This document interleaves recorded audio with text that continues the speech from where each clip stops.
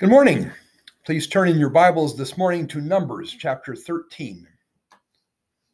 Numbers chapter 13. We're going to be looking at chapters 13 and 14 this morning. Last week, we talked about how the Israelites set out from Mount Sinai after being there for about a year. They immediately began complaining again. They complained about the harshness of living in the desert. They complained about the manna. And Miriam and Aaron complained about Moses' leadership. They finally arrived in the desert of Paran, just south of the Promised Land, where they engage in the ultimate rebellion. And that brings us up to today. Let's read chapter 13, verses 1 to 3. The Lord said to Moses, "Send some men to explore the land of Canaan, which I am giving to the Israelites. From each ancestral tribe, send one of its leaders." So at the Lord's command, Moses sent them out from the desert of Paran. All of them were leaders of the Israelites. Let's pray. Lord, remove our distractions, give us discernment, and open our hearts and minds to your word this morning. We ask that in Jesus' name. Amen. Notice that these were not just random Israelites. Verse 3 says they were leaders of the Israelites, which probably means they were among the 70 chosen leaders we talked about last week. I'm not going to read all the names in verses 4 to 15, except to point out that the leader from Ephraim was Joshua, son of Nun, and the leader from Judah was Caleb, son of Jephunneh. So both Joshua and Caleb were among the spies sent into the Promised Land. The spies' instructions in verses 17 to 20 were to see if the land was fertile or poor, if the people were many or few, if they were strong or weak, and if the cities were walled or unwalled. And if possible, they were to bring back samples of the fruit. So the 12 explored the land for 40 days, traveling 250 miles north and 250 miles south back to their camp. They brought back pomegranates, figs, and a branch of grapes so long, 2 men had to carry it on a pole. The leaders then gave their report to Moses and the people. "The land does flow with milk and honey," they said in verse 27. But the rest of their report was negative. They said in verses 28 and 29, "The people who live there are powerful, and the cities are fortified and very large. We even saw descendants of Anak there. The Amalekites live in the Negev. The Hittites, Jebusites, and Amorites live in the hill country. And the Canaanites live there in the sea along the Jordan." Consensus of the group was that the people were powerful and the cities are large and fortified, meaning that some of the cities had strong walls, like Jericho, for example. The implication was that taking this land was futile. They had come all this way and suffered so much for so long, all for nothing. But Joshua and Caleb broke with the consensus. Verse 30 says, "Then Caleb silenced the people before Moses and said, 'We should go up and take possession of the land, for we can certainly do it.'" Of course they could do it. God had promised this land to Abraham, Isaac, Jacob, and their descendants. And they were the descendants of Abraham, Isaac, and Jacob. They just needed to believe God. But the others didn't see it that way. In effect, they said, "We can't defeat them. Their cities are large, impenetrable fortresses. Their people are as big as Michael Jordan. They've got 50 caliber machine guns and F-35 fighters and B-2 bombers." Well, okay, I may be exaggerating a bit. But one scholar suggests that the spies made it sound like Canaan was a Jurassic Park filled with human sauruses. In verses 31 to 33, the rebels argued that the people were not only stronger, but were so large, they said, "We're like grasshoppers compared to them." That's hyperbole or overstatement, of course. It's like if a visiting high school football team showed up in Randolph and their front line was all 6'5" and weighed over 300 pounds each. we might say, those guys are monsters. Verse 33 says, we saw the Nephilim there. Now, the only other time we read about Nephilim in the Bible is in Genesis 6:4. But those Nephilim were all destroyed in the flood. The Nephilim way back in Noah's time were apparently thought to be giants. It's likely that any very tall people in Moses' time were just called Nephilim, even though they were not direct descendants. Kind of like someone today might call someone a Neanderthal. That doesn't mean they were related to Neanderthals. It's just because they're primitive like Neanderthals. Archaeologists who have dug up ancient graves believe the average height of men in the ancient world was about 5'9". If they came up against an army of Nephilim, let's imagine as big as Shaquille O'Neal at 6 feet or 7 feet 1 inch, you can see how they might feel like grasshoppers. In chapter 14, we find that the people ignored Caleb and Joshua and listened to the other spies instead. Chapter 14, verses 2-4 say, all the Israelites grumbled against Moses and Aaron, and the whole assembly said to them, if only we had died in Egypt or in this wilderness. Why is the Lord bringing us to this land, only to let us fall by the sword? Our wives and children will be taken as plunder. Wouldn't it be better for us to go back to Egypt? They said to each other, we should choose a leader and go back to Egypt. Joshua and Caleb then plead with the people, trying to convince them how good the land was and how God would surely give it to them. They conclude in verse 9 saying, only do not rebel against the Lord. Do not be afraid of the people of the land, because we will devour them. Their protection is gone, but the Lord is with us. Do not be afraid of them. But the people wouldn't listen. In verse 10, the whole assembly talked about stoning them. Verse 10 continues, then the glory of the Lord appeared at the tent of meeting to all the Israelites. In verse 11, the Lord said to Moses, how long will these people treat me with contempt? How long will they refuse to believe in me, in spite of all the signs I have performed among them? Wait a minute. Refused to believe in him? Of course they believed in God. They saw all the signs. They saw him part the Red Sea. They saw his power manifested on Mount Sinai. They experienced his miraculous feeding and watering in the desert for an entire year. They also experienced his judgment. In verse 3, they even admitted that the Lord had been leading them. How could God say they refused to believe in him? The answer is that the kind of believing in this verse is not just intellectually believing in God's existence. The book of James tells us that even the demons do that. The kind of belief God is talking about in this verse is a belief that has no other gods before God and that submits to God and obeys out of a heart of loving devotion. Having a heart of dedication or devotion to God resulting in obedience was what it meant to believe. That is exactly the same thing believing means in the New Testament. So God again tests Moses by threatening to destroy the Israelites and by giving the land to Moses' descendants. In verse 12, God tells Moses, I will strike them down with a plague and destroy them. But I will make you into a nation greater and stronger than they.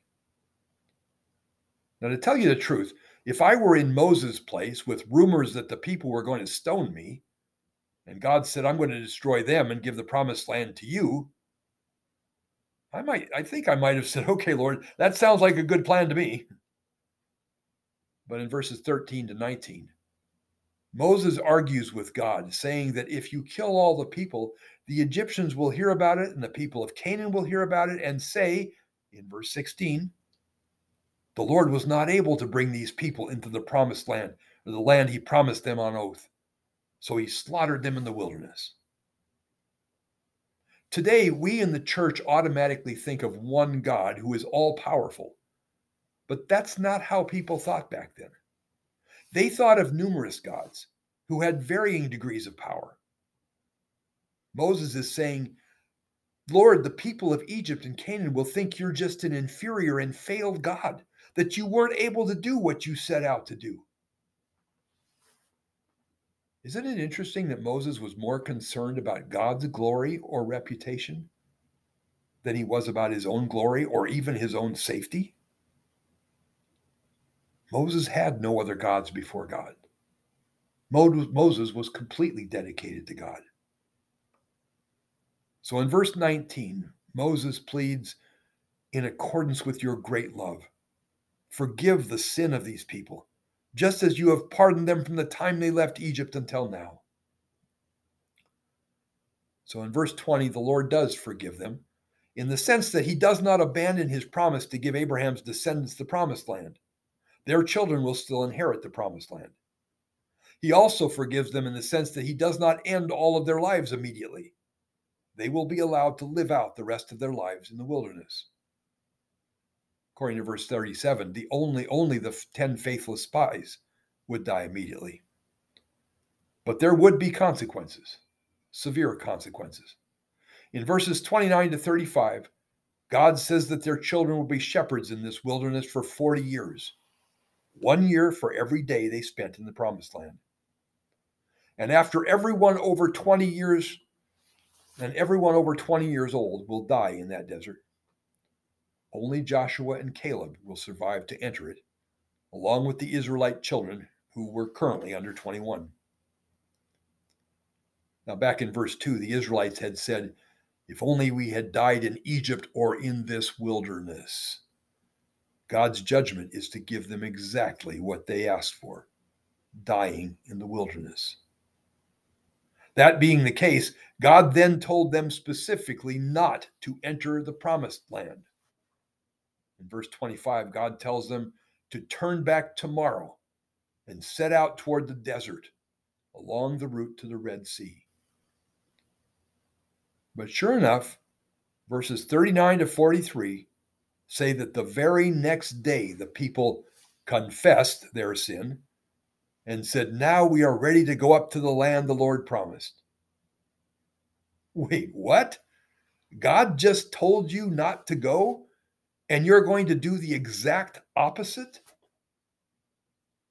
They supposedly confessed their sin of rebellion, and they're now going to demonstrate it by rebelling even more? Their confession was a fake, a farce, a phony. In verses 41 and 42, Moses said, why are you disobeying the Lord's command? This will not succeed. Do not go up, because the Lord is not with you. You will be defeated by your enemies. But in their rebellion, the people wouldn't listen. They pressed forward, thinking they could take the land by their own military power. After only a day or so earlier, passionately arguing that they were not powerful enough to take it even with God's help. These rebellious people were just as irrational as those who say that what grows in a mother's womb is a baby if they want it, but nothing more than a clump of cells if they don't want it. So they attacked the promised land in direct defiance of God's command and were soundly defeated, just as God said. So what do we learn from this passage? Well, first, the book of Numbers was written about 40 years or so after Israel rebelled against God by refusing to take the land God had promised to them. Numbers was written after all those over 20 had died. Numbers was written to their children who are now full grown. And the main point of this passage is a warning to those children.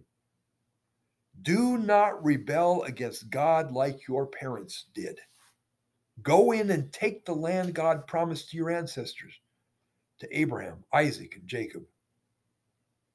The application to us is that God has revealed himself to us in his word. Do not rebel against him. If you are in rebellion against God, repent of your rebellion and have no other gods before God. Love God, Father, Son, and Spirit with all your heart, mind, soul, and strength. The second lesson is that the majority is not always right. Moses, Aaron, Joshua, and Caleb stood alone against the thousands of Israelites. The 4 of them were right, and the thousands were wrong. There is an old children's song that says, "Dare to be a Daniel, dare to stand alone." One of the lessons of this passage is to dare to stand for God and His Word, even if it means standing against the culture and crowds that try to get you to go along. And finally, please turn with me to Hebrews chapter 3. We're going to look at Hebrews chapter 3, verses 17 to 19. The writer of Hebrews 3 refers back to Israel's rebellion in the wilderness and preaches on it. Starting in Hebrews 3:17, it says, "And with whom was he angry for 40 years? Was it not with those who sinned, whose bodies perished in the wilderness? And to whom did God swear that they would never enter his rest, if not those who disobeyed?" So Hebrews says that the Israelites could not enter the promised land because of disobedience. But the conclusion in the next verse, verse 19, surprises us.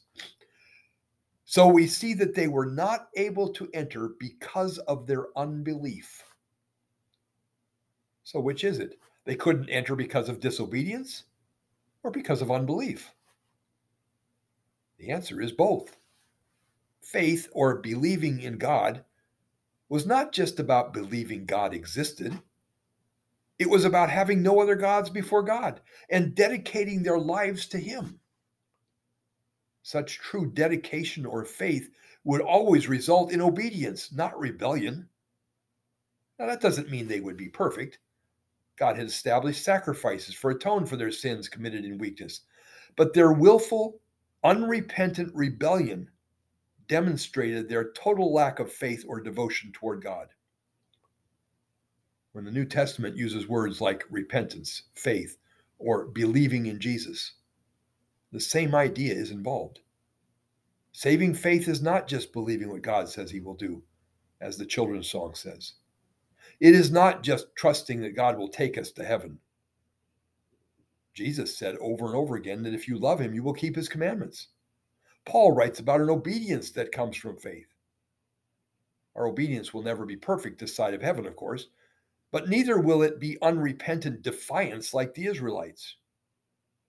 True faith is about a Spirit-produced, loving devotion to God that makes a difference in how we live. The Israelites' continued, willful, unrepentant rebellion demonstrated that they didn't have that kind of faith or belief. And that's why Hebrews says they couldn't enter because of disobedience and unbelief. I keep hammering on this in part because I think I was misled in some churches when I was growing up. Some of the churches I went to gave long, drawn-out, emotionally manipulative invitations to convince people that if they would just walk the aisle and say the prayer, they would be saved eternally, even though their lives never changed. The idea was that if you make a decision for Jesus, we hope you'll follow through with obedience and discipleship, but if not, at least you're saved and have your fire insurance. No. True believing or faith has to do with a changed heart, a heart attitude that hates your sinful rebellion against God and devotes your life to Jesus Christ alone as your ultimate ruler and king. When we turn our hearts and lives over to Jesus, we're not just making a one-time decision. We are enlisting in a lifetime of service to the one who is over all kings and queens, emperors and dictators, presidents and prime ministers, constitutions and countries. If we have no sincere desire to obey and follow our king, we are really not in his army at all. I keep hammering on this because I want you to be able to share it accurately with others. And because I never know when someone here may need to commit their life to Jesus. And by the way, the New Testament way of demonstrating your new allegiance to the King is by baptism. Let's pray. Lord, give us the opportunity and the courage to share your good news with others. And if anyone here has not committed their heart and life to you, please convict them of their rebellion and draw them to yourself. We ask that in Jesus' name. Amen.